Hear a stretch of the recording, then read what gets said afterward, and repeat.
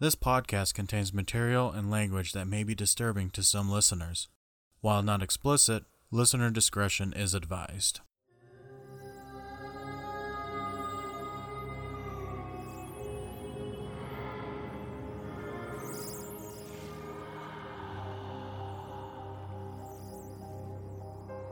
What's lurking in the shadows, around every corner, or under your bed?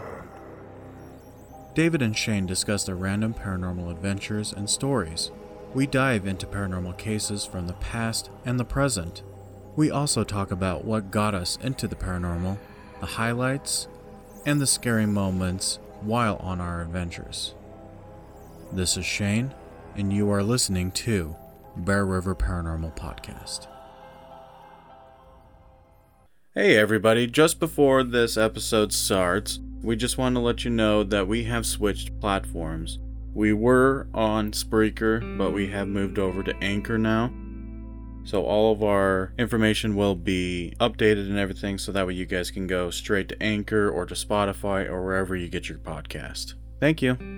Hey everybody, thank you so much for tuning in. My name is Shane. And this is David. On today's episode of the BRP podcast, we are going to be talking about all things stone tape theory. David is going to lead on this particular topic. So David, go right ahead.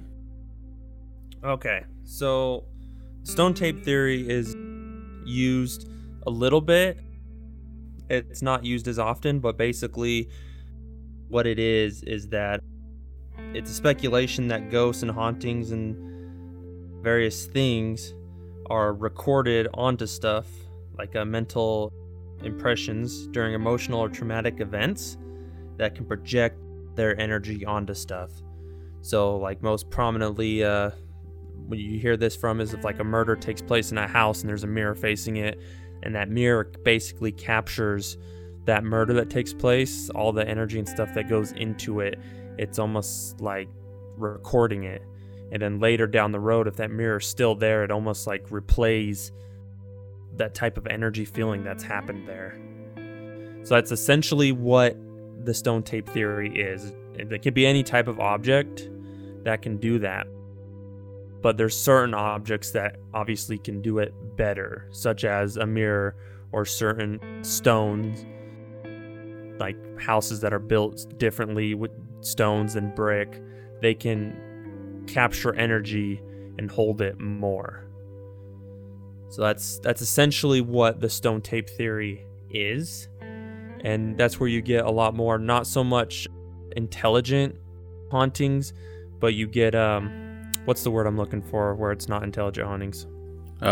Residual hauntings, yeah, where it's mostly, and we talked about what residual basically is. It's not something that you can interact with. You're just like seeing shadows or hearing noises. It's just stuff that's happening based on what happened there before.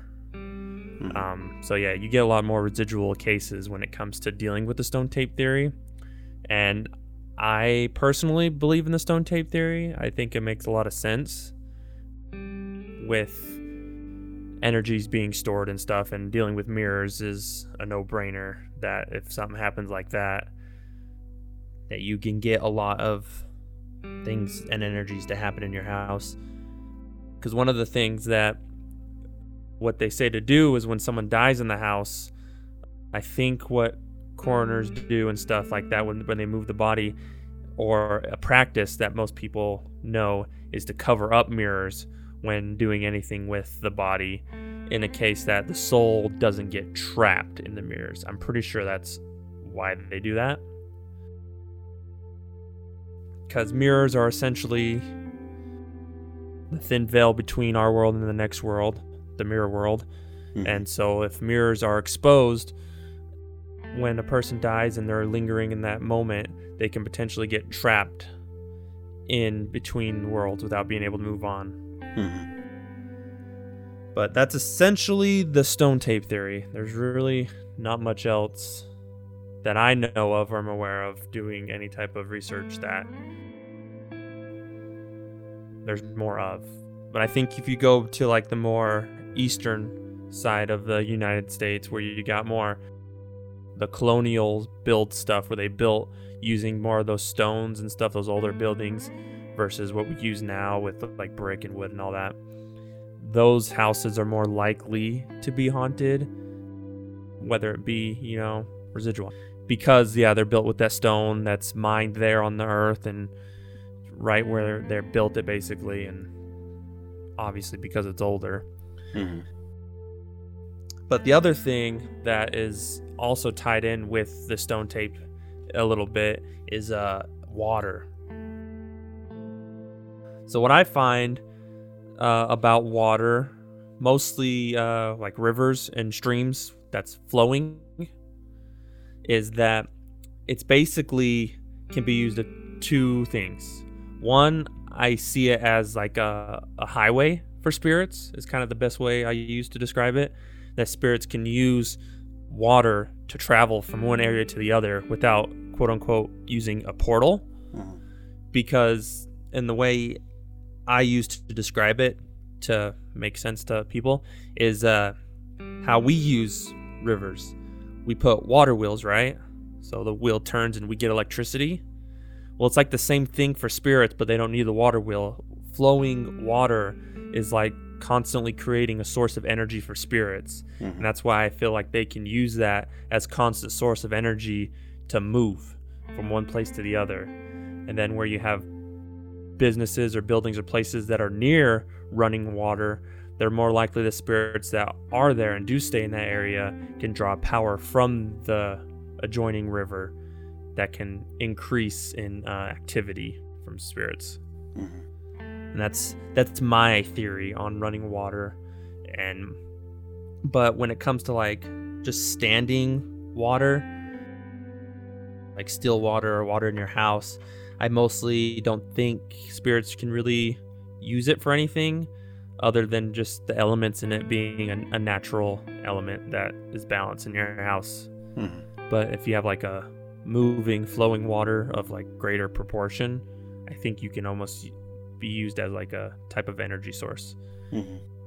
And that's another thing that why a lot of people in their yards or in their houses like have like miniature waterfalls, because it's like kind of creating a little bit of energy for them personally that they can use.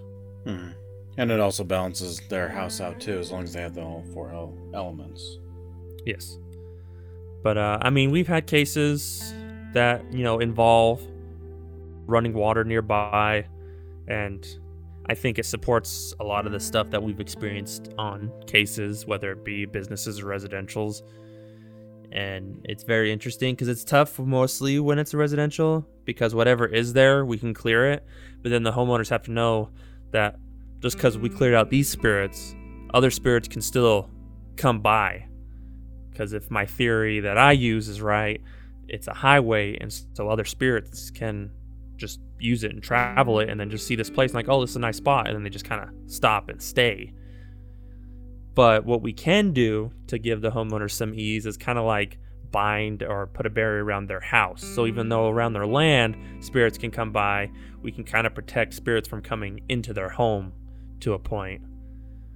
So, I mean, that's a little bit of more of a comfort to those people that we explain it to. But Mm-hmm. it's very interesting. I mean, the natives covet rivers. I mean, they always put their villages next to rivers, and they're very spiritual when it comes to flowing water and rivers. So there's already a lot of energy and mystics to water in of itself. Mm-hmm. So when it comes to water in general, I mean, my favorite type of water that I experience is Ogden Canyon, because it's got a waterfall there, and there's native ties to that area, and I think that whole canyon is full of energy. And water is very interesting, Mm-hmm. but not much thought in the paranormal field, to my knowledge, goes into thinking about that type of stuff. So Yeah. that's just one of the things that I like to have in my back pocket. So when we go to places and it's like there's running water, then I can put that into my mind when I'm thinking about what's going on here. Mm-hmm. Now, with the stone tape theory, now it can apply to just stones, it could apply to wood, it could apply to mirrors, stuff like that. Now, what if, for say, people were mining these particular stones to make cinder blocks and build a house out of a local river? Well, what happens if 150 years ago there was a massacre right next to that river? Do you think that imprint would be stuck on those stones before it was even harvested from the ground to be built for a house? Do you think that's a plausible thing? So, like the materials where they got them from, where they originated from, if a spirit was attached to it and then they brought it like across states and then build a house there, if a spirit would now be haunting that home? Mm-hmm. I don't know. Under the guides of like the stone tape theory. That one's a little interesting because I don't think we've ever come across that type of case before. Mm-hmm. I know people, before they even build their house, like brand new house, building it, they say it's haunted, but mostly we accumulate that to being, well, ties to the land, that your land could have been haunted before you built there. I guess we've never really thought about or come across any type of evidence that suggests that some of their material that they used to build their house was already had some type of energy or attachments to it. Mm-hmm.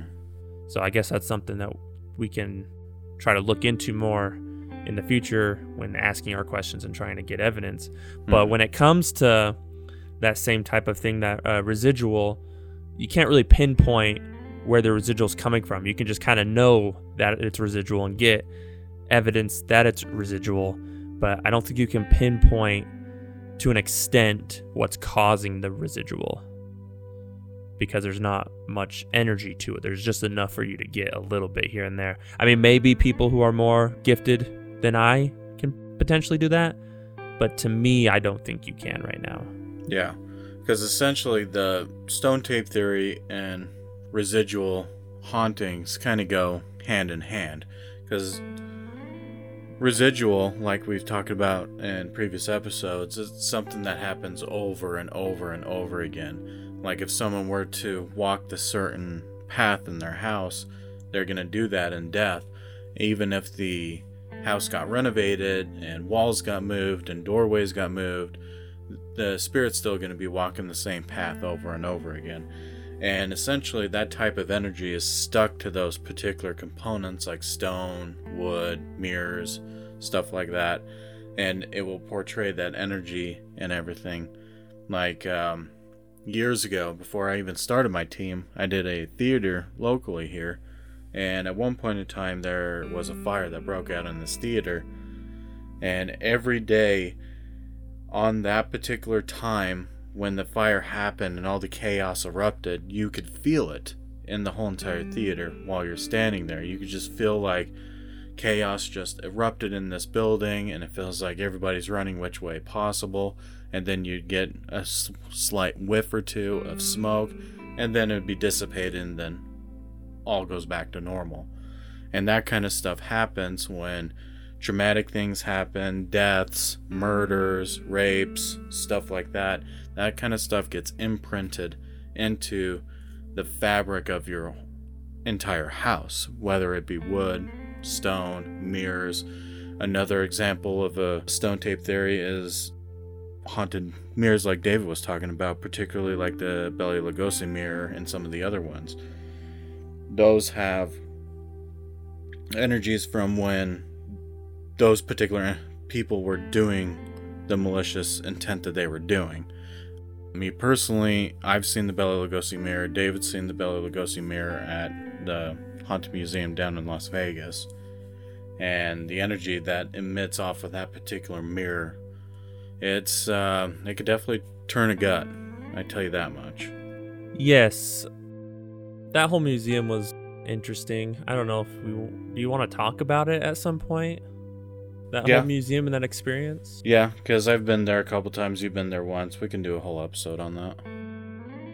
Yeah, I'd have to get some memory on it, but I mean, it was very interesting place. Mm-hmm. I can say that nothing really happened to any of us that went. Yeah. Like nothing. I don't think anything attached to us or like physically affected us, Yeah. like harm-wise. But it was very interesting to walk through it and see some of the stuff that he has there, no doubt. Mm-hmm. But yeah, I think it'd be a good little side topic one time to just talk about. Yeah. And then in regards to when you were talking about some of the stuff over on the East Coast, some of that stuff can happen over here on the West Coast as well, where we're at. So a lot of places here, they tend to repurpose buildings. So for example, if you go up to Lava Hot Springs, the Lava Hot Springs Inn used to be a hospital.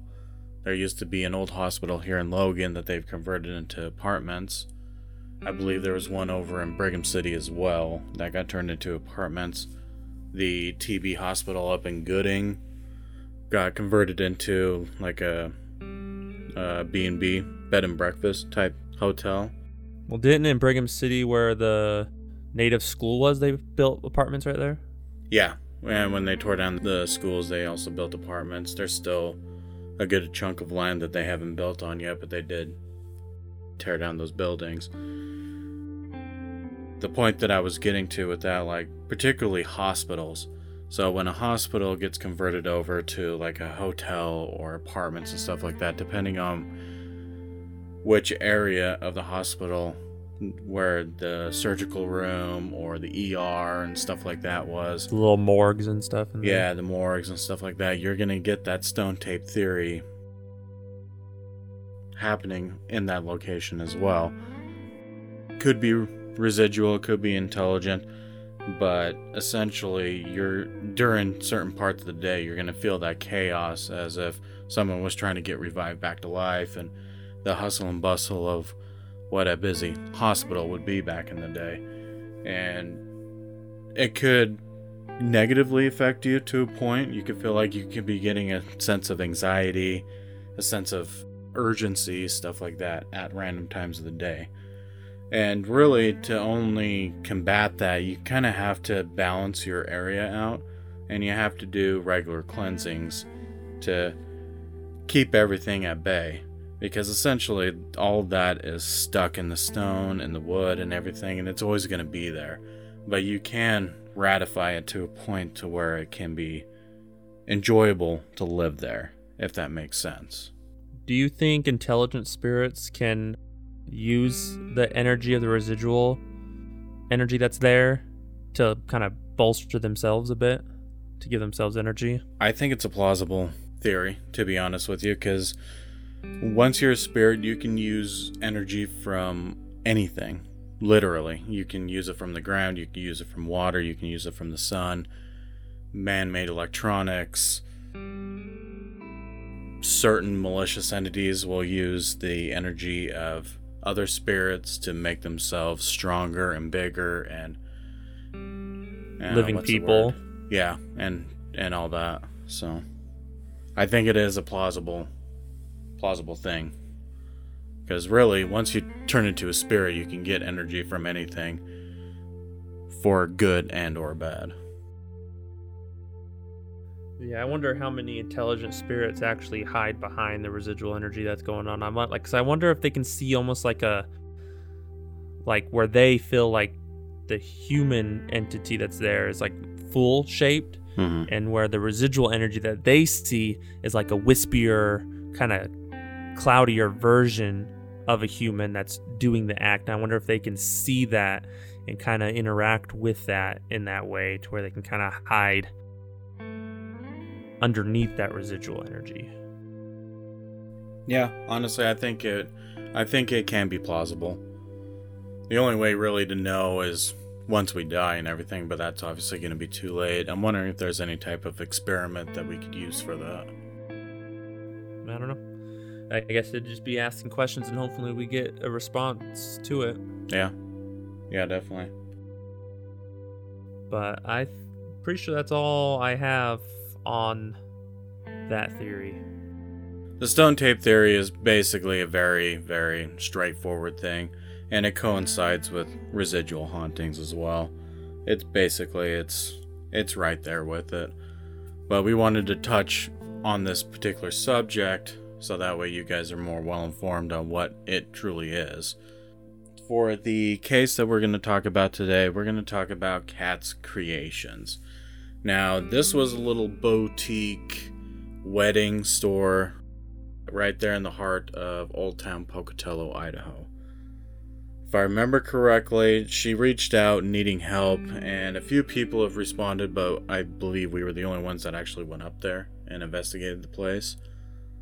The building was definitely older, and it was right there just in the historic district of Pocatello, and it's a beautiful area if anybody's ever been to Pocatello. I personally like Pocatello. I think it's a neat little college town, and it kind of reminds me so much of Ogden, Utah, because Ogden, Utah is a college town as well, but both towns are centered around the railway system. So that's where I get the similarities from, because both towns have had the same type of history. I mean, they've had problems with alcohol, they've had problems with prostitution, gangs, deaths, stuff like that. So both these towns are pretty unique in their own aspect, but I think they're kind of like each other, you know, like Pocatello's the redheaded stepchild of Idaho and Ogden's the redheaded stepchild of Utah. But we went to this particular location. The owner of the business, who was there at the time, she was super nice, well informative. She informed us about the tenants that lived upstairs, because she was renting the building, she didn't own the building. And she told us about all the different type of activities she was getting in her location and everything. Footsteps, knocks, voices, the whole 9 yards. So I had myself and a few other people with me on this particular investigation. We went up there, set everything up, started doing EVP burst sessions, trying to get a line of communication. We did get quite a few EVPs.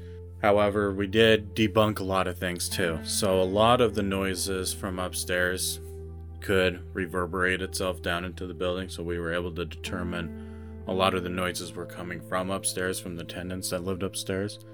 So a lot of the stuff could be explained, but there was a few other things that couldn't be explained. The basement just had an eerie, odd feeling. And then the back hallway, it felt like you had a bout of vertigo every time when you walked through that hallway. However, later on, we were able to determine that the reason why you were feeling that was because the floor was uneven. It was actually so uneven to the point where if you stepped in a particular spot, you threw off your equilibrium just a little bit. It felt like you were rocking at sea. And the way that we were determined that was we got a couple balls and we rolled them down the hallway, and they were just weaving back and forth. They would hit the low spots, and then obviously from the inertia, they would get out of that low spot, and then it would attract itself to another low spot. So we were able to determine that the hallway itself is not paranormal, because the fact that the floor was so uneven that it's actually throwing your own balance off. Outside of that, though, there were spirits in there. We did capture what looked like a silhouette of a child in the mirror. We've caught quite a few EVPs, and if I remember correctly, we did catch some video evidence as well. So anything that we've captured on this particular case, we will upload it to our group page so that way you guys can see it, hear it, and all that good jazz. And if I have any EVPs, it will be inserted into this episode as well, so that way you guys can hear some of the evidence that we've captured. But all in all, it was a great investigation. I mean, it was great to get up to Pocatello, to the old part of Pocatello, and investigate a building that's been there for at least 150 years. And honestly, I would love to go back there again. I don't know who's in that building now. As far as I'm aware, she has moved into a new location once, maybe twice. But I do believe that the business is still up and running. But that investigation was a really fun one. So, like I said before, I will post up everything so that way you guys can see and maybe get your opinions on it. Outside of that, it's a pretty straightforward investigation. You know what I like about when we go to different places? Especially places that, I don't go to on a normal in my life. Like Mhm. there's places that we investigated. I'm like, yeah, unless I did this, I don't think I'd ever be at this place, right? In this area. It's Yeah. trying different foods. I like going to different investigations and figuring out, oh, where should we eat? And like, oh, this place might be good, and then try it, and then find out, oh, that's a new favorite spot of mine. That Oh yeah. whenever we're down here, we gotta eat here for sure. Yeah, every place that we go to, we try to do something new. If not, we'll go to the same restaurant we've been to before that we know we've gotten quality food from. And some of the places I've never even thought about trying out, like that, what was that place called? Pepito's on 25th Street. That was right next to Warren's. Oh yeah, it's like a. What did they do? There it was like a Philly cheesesteak sandwich Yeah, place. yeah, something Philly. like that. Yeah, I mean it was pretty good. Yeah. I wouldn't have done it. I mean, I don't. There's not many Philly places around here. I think there's a few that I know of around between Logan to Layton hmm that I know that are pretty decent. But yeah, Philly sandwiches aren't really that common around here, I don't think. Yeah. You and I discovered Warren's, which was right next door. That was years ago. You discovered Burley Burger, and then you introduced it to me. Let's see, we tried that. What was it? Little Taste of London, I think that place was called, right there in Layton. Yeah, it was very interesting because it was like half like a little store that all their imported stuff was from the UK, and then they had like a little like deli style type of eating establishment on the right side of it that, you know, they had like their fish and chips and stuff like that, but it tasted pretty good for, Yeah. you know, being where we are in Utah. I don't really trust much seafood because I know majority of it's not fresh, but it was pretty good. The batter that they do on it, I think it is probably what did it. Yeah. That was near. Where was that near? That was near That was right there in Layton. Layton Yeah, it was close to Hill. by Hill, in it. Yeah. Yeah. Yeah, and then we headed up to Hobbs Hollow right after that. That was when we our first investigation. Very first time we did it, yeah. Yeah. Which we got a lot of good stuff. Yeah. And then And the second time that we did it, which got even more good stuff Oh yeah. that we didn't know was there as well. And then I think we're planning on going there again Yep, this summer. for our third time, which will be interesting because we went both times we went. The first time we went, the water was high, so it was like, you know, Well, level. the first time we went, the water was low. 'Cause it Oh, was so like vice versa. It was in October, if I remember correctly. Right, so the water was a little drained and low. Then the second time, the water was higher.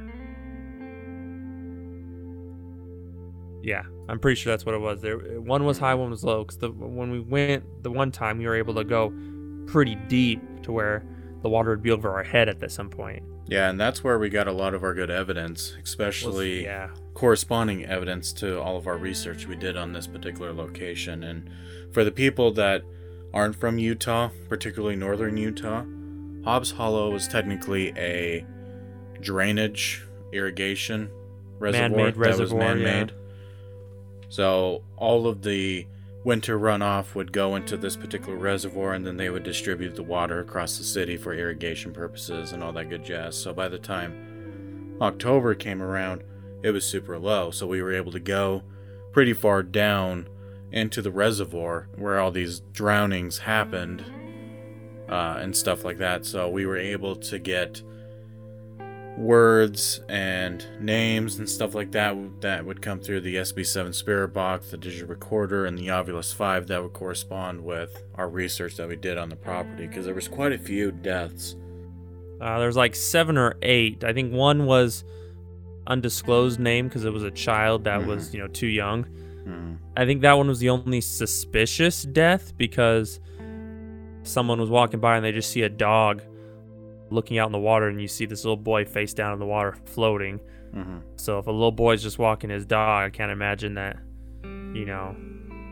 But the other ones were more just suspicious drowning, like people who just were swimming and they just drowned. But it's the type of people that are swimming and drowned that are like some of the our military men from the base nearby.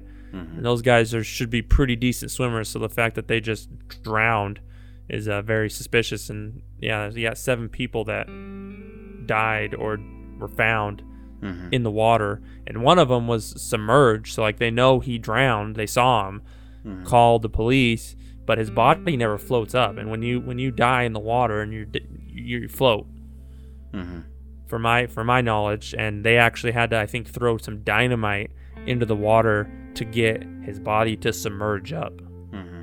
But a lot of that can be experienced, because a lot of people say, oh, there's an evil spirit, a witch or whatever that makes you drown. Folklore starts getting built up in the area. But what I thought, thinking about it logically, was if it's a man-made reservoir, that they have, probably pumps and stuff that starts sucking the water to get, disperse. There could have been some type of like undertow or something that kind of sucked them into like in place. Yeah. That you couldn't visibly see on the surface, but it could have just created like a little type of vortex that kind of kept him underwater, that he just swam over a certain area. So they highly discourage people from swimming in it for those obvious reasons, I think. And so I think that's more of an explained reason why a lot of those people drowned. Like I said, except for like a few of them that were kind of like more suspicious. Did someone just dump a body here, or actually drown someone here, that a person did it? Which is definitely explainable, especially when it comes from a man-made reservoir that they were using primarily for irrigation. Nowadays, they do have signs up that say, no swimming, don't get in the water, stuff like that, so that way that kind of stuff doesn't happen again. Because it's kind of like the same thing as when you go into the ocean, and there's going to be that undercurrent as well, so if you get stuck in that undercurrent, it's going to pull you out into the ocean. That's kind of the same concept. It just pulled you underneath the water, and then you drown, and then it's hard to recover your body because of that undertow is just keeping your body down there where the pumps are at, and they literally have to go down and get your body, or just dynamite the whole thing again. So yeah, I think on that one we actually got a photo that I think's one of my favorite photos of a potential orb. And I know I say orb and it's but looking at it, like, not even zoomed up yet, it's pretty cool, but then zooming up, to me it resembles like a planet. It's like a bluish color to it, to me, where I've never seen a type of orb like it before, and it's like over the water, and I know it's not a bug looking at it. And if it's definitely not dust, because dust doesn't really emit that type of color, it was one of the most craziest orbs I've seen in a picture. Yeah, and obviously we'll go into detail when we get to that episode and we talk about this particular investigation, because we've already been there twice and we're going to be going there a third time. So we'll definitely do another recap on Hobbs Hollow and go more in depth. When we did the Boston building, that pizza place was also really good too. The wings were phenomenal at that place as well. Yeah, I never investigated it, but I did think we ate there. Oh yeah, that's right. Time. You weren't there when we investigated it, but we did eat there. We did take you there to eat there, and it was really good. Then we've ate at a couple places up in Idaho. Famous Dave's is a good one to hit up when we go up to Idaho Falls. Yeah. We did Bamboo Gardens in Pocatello. Oh, and Hometown, is it Hometown Drive-In? No. It's, what's the park up there?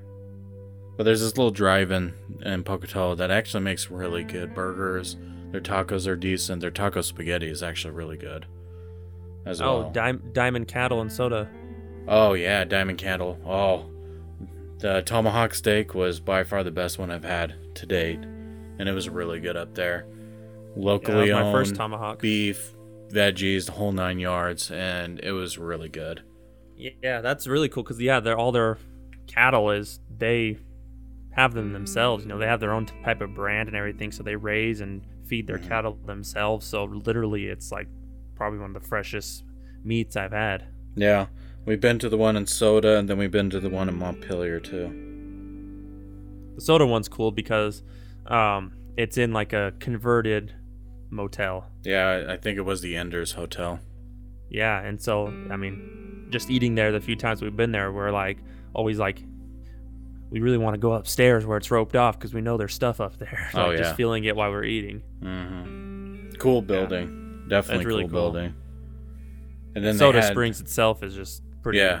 crazy too. Then they had that taxidermied bear right there where we were sitting. Was it a bear? Oh, yeah. Yeah, it was a bear. Yeah, I think they had a few things. I think they had a cougar Mhm. as well. Yeah. Wasn't as cool as that jackalope that we saw over the weekend. Oh yeah, the elusive jackalope. Right. Oh man, that was a fun investigation. Well, more of a cleansing, but we did use some equipment for it. Yeah, a little bit. Yeah, see what we get EVP wise, but yeah, No. I mean, the EMF in there alone. I mean, it's a pretty old house, but very very tiny. But just the natural EMF in there was just resting was Mhm. pretty high. Mm-hmm. So that could be, a lot of problems in of itself naturally. And the fact that the Mel meter was just going off by itself in that little closet in the master bedroom. Yeah, it's crazy. Like I don't know, it was weird because the more up to the ceiling you got, the more higher it got. But it's a closet. There really shouldn't be that much wires running. So unless it's really unprotected, uninsulated wires being ran there, Mm-hmm. there's just a lot of high EMF. But I will give you that though, David. Your dream was correct on it, and your theory on what was outside was also correct as well. Yeah, I mean the what's outside was it's still in the air because obviously we didn't specifically see it Mhm. with our own eyes, but everything that my research led to think what was there is more and more plausible. Mm-hmm.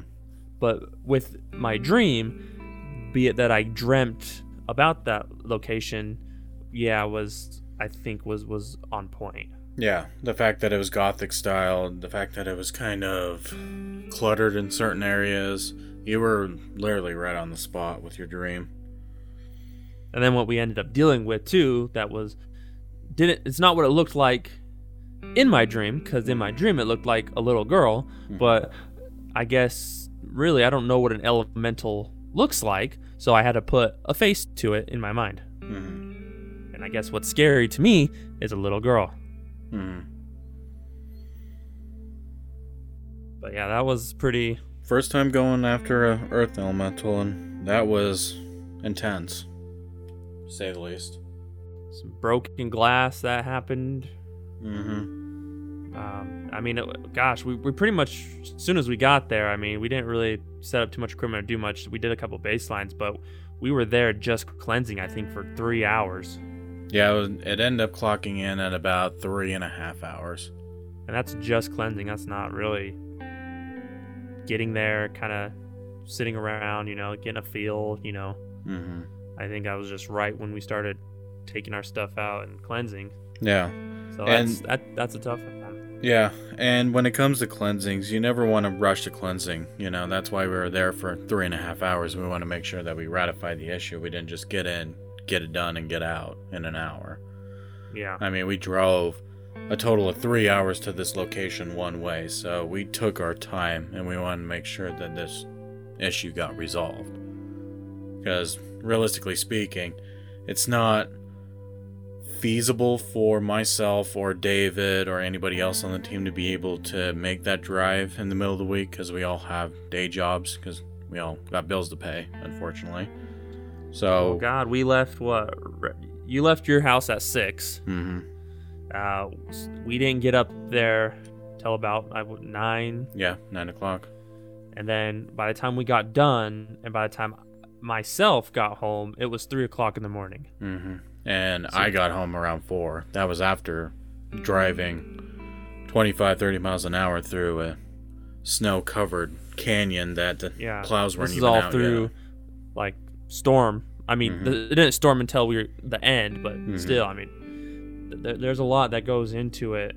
Just even getting to someplace, Yeah. But So, I mean, that's the fact that we what can't do. even really do it in the week, I mean, it's just too far, so we have to do it on the weekend. And so, with that being said, we wanted to make sure that we crossed our T's and dotted our I's while we were there. Yeah, because any little mistake or one thing that we did, just give it some time and it'll come right back. In which, luckily, the client living in this location. She's not going to be there for much longer. They're actually planning on moving within the next 6 months. So that's always going to be a plus. Cleared any attachments on them Mm-hmm.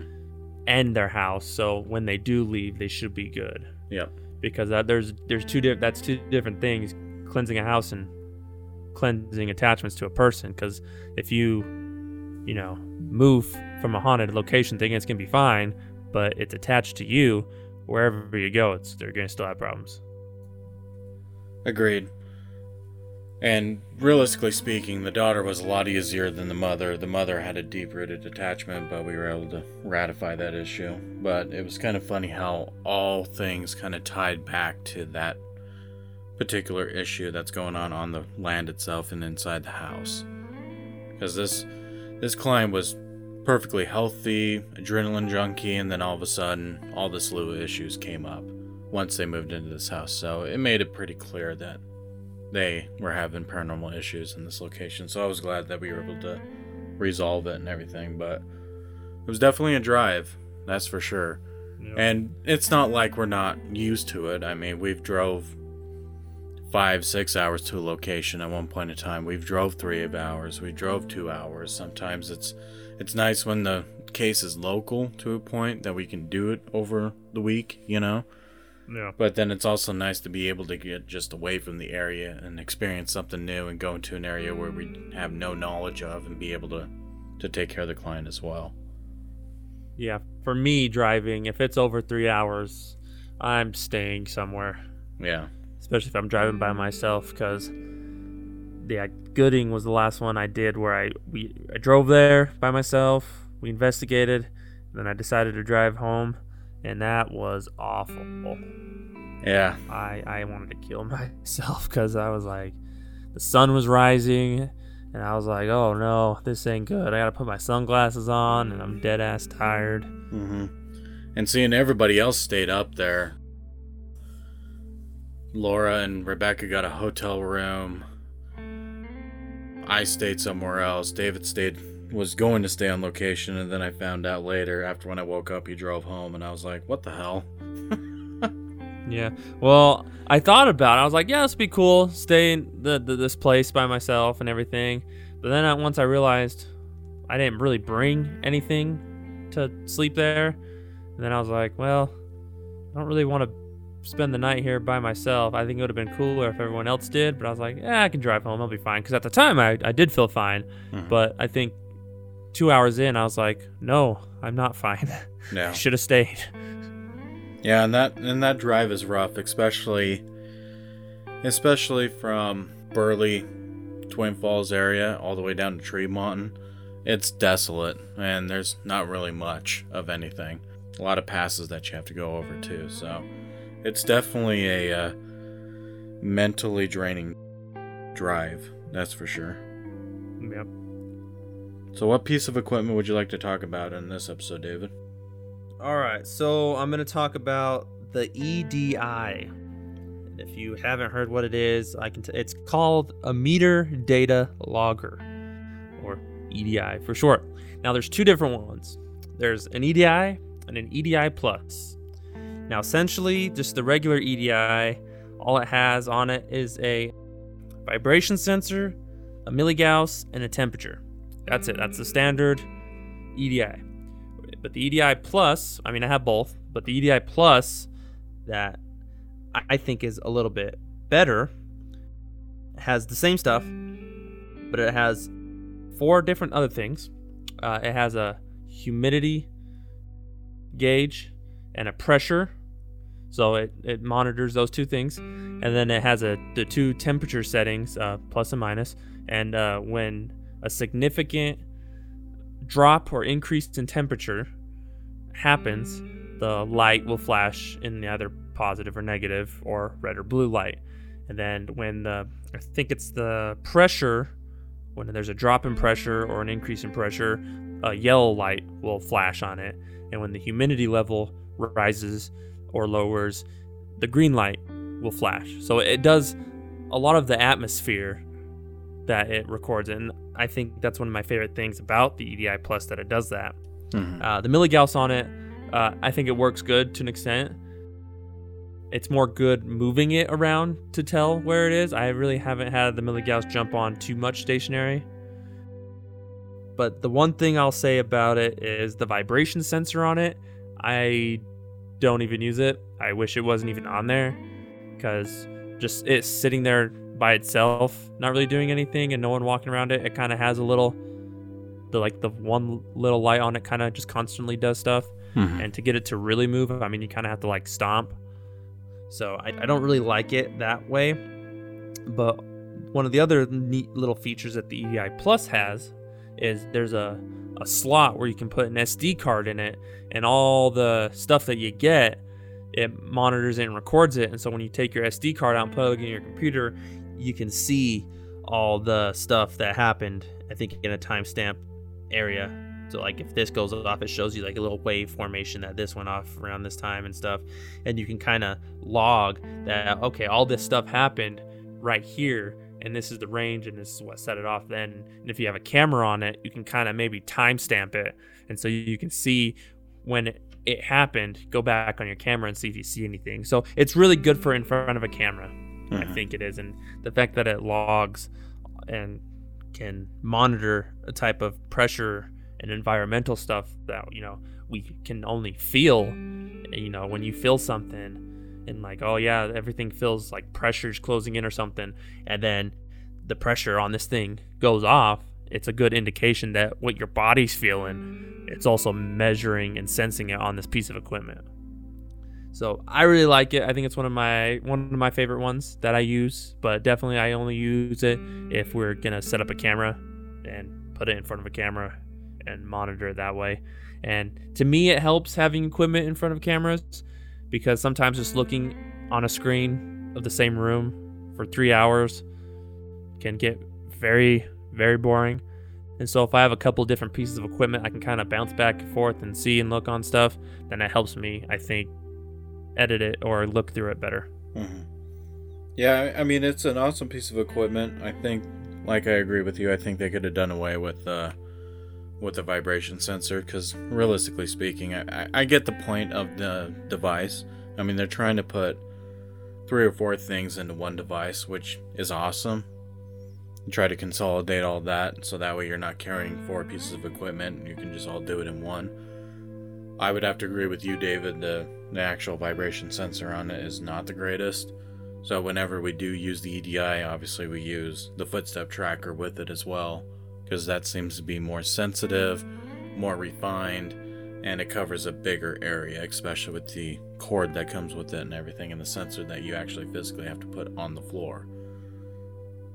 But outside of that, it's been a great piece of equipment. We've caught numerous pieces of evidence from that piece of equipment just in general. I mean, the barometric temperature changes, pressure changes, you know, if the room just all of a sudden got cold or if it got hot, it will definitely notify you. And I think it's more user-friendly, as long as you understand the concept of that piece of device. Yeah, it's pretty much, you can just turn it on, and when a light goes off, I mean, you can tell that something's happening, and you don't really need to look too much into what it means. I mean, it's pretty self-explanatory. I mean, if the light goes on for the humidity, well, there's a change in the atmosphere. You know, you just kind of, you take what it's kind of showing you and telling you that there's changes in the environment, and you as a person kind of have to feel it. And what it does, it just reinsures what you're feeling to potentially leading to something paranormal. Yeah, and it's pretty cool when you stick it into a room with a camera. No one's in the room, no one's close to the room, no heater's on, no air conditioning's on, nothing like that. So, I mean, there's not really any changes that should be going on in this particular room. And you just can sit there and you can watch that the temperature will go up and it will notify you. The temperature will go down, it will notify you. Barometric pressure changes, it will notify you just in that particular room. And I think that's pretty cool that it can measure all of that, particularly when you're not there. We had it where all 4 lights are going off. So that's the other crazy thing, is it's telling me that the pressure is increasing and decreasing at the exact same time. To me, that's like, well, that don't make sense. usually either one or the other. Yeah, So exactly. when that happens, it's a little more interesting. And then the other ones are going off. So all 4 lights are going off. The pressure's changing, the humidity's changing, the temperature is increasing and decreasing at the exact same time. That tells me that a spirit is potentially trying to manifest in that area Mm-hmm. because it's, putting a flux in the environment. Mm-hmm. So that's when it's really interesting to see when all 4 lights start going off. And then Yeah. if you're in that room and you see that, you immediately feel it. Yeah. And then it's pretty cool when you have the footstep tracker right next to it, and both the footstep tracker and the vibration sensor go off at the exact same time. That's also pretty cool to watch that happen as well. That further concretes that if one piece of equipment caught it, both of them caught it, it's got to be something, especially if no one's inside the building. We've had that 1 or 2 times. There's not much when it comes to the EDI that I actually, besides the vibration thing, can really debunk or disprove much of the stuff that I'm getting. Mm-hmm. The only thing that it would end up being in the end, the longer I have it, is it just starts malfunctioning or breaking down. But as of right now, I think it's working exactly how it's supposed to. And what it gets is what I get. I mean, it's everything that it's telling me. I feel like it's very accurate. Mm-hmm. Agreed. Yeah, it's an awesome piece of equipment to have. David both has the regular EDI and the EDI Plus, and we use them regularly on almost every investigation. Yeah, it's just one of those things where you need something placed there. I got something, we can fill it. Because we don't use every piece of equipment that we have on an investigation because we have too much. Yeah. So sometimes you kind of just have to cherry pick what you think's good for the moment. Yeah. Pick and choose which one's going to be the best for that particular investigation. Sometimes we'll use the EDI. Sometimes we won't. Sometimes we'll use David's pyramid, both of his. Sometimes we won't. Sometimes we'll use the footstep tracker. Sometimes we won't. Just really depends. But that's it for the EDI and the EDI Plus. That's about all they can do. Mm-hmm. There's not much else to cover on it, but good piece of equipment. The price on it, I don't know. I mean, where we get ours is Ghost Stop, so I'm pretty sure it's like $200 around there. Mm-hmm. I'd have to check real quick. Actually, right now it's on sale for $195.95. That's for the EDI Plus. Yeah. And that's really not bad price for something that can do 3 or 4 things in one. Now, obviously, it is going to be spendy because, like we talked about before, this is kind of a niche market, so they can definitely market it up and make people pay the price for it, but it's definitely worth it. You'll get your money's worth out of it after 6 or 7 investigations. So it's definitely worth the investment. But that's going to do it for our episode today.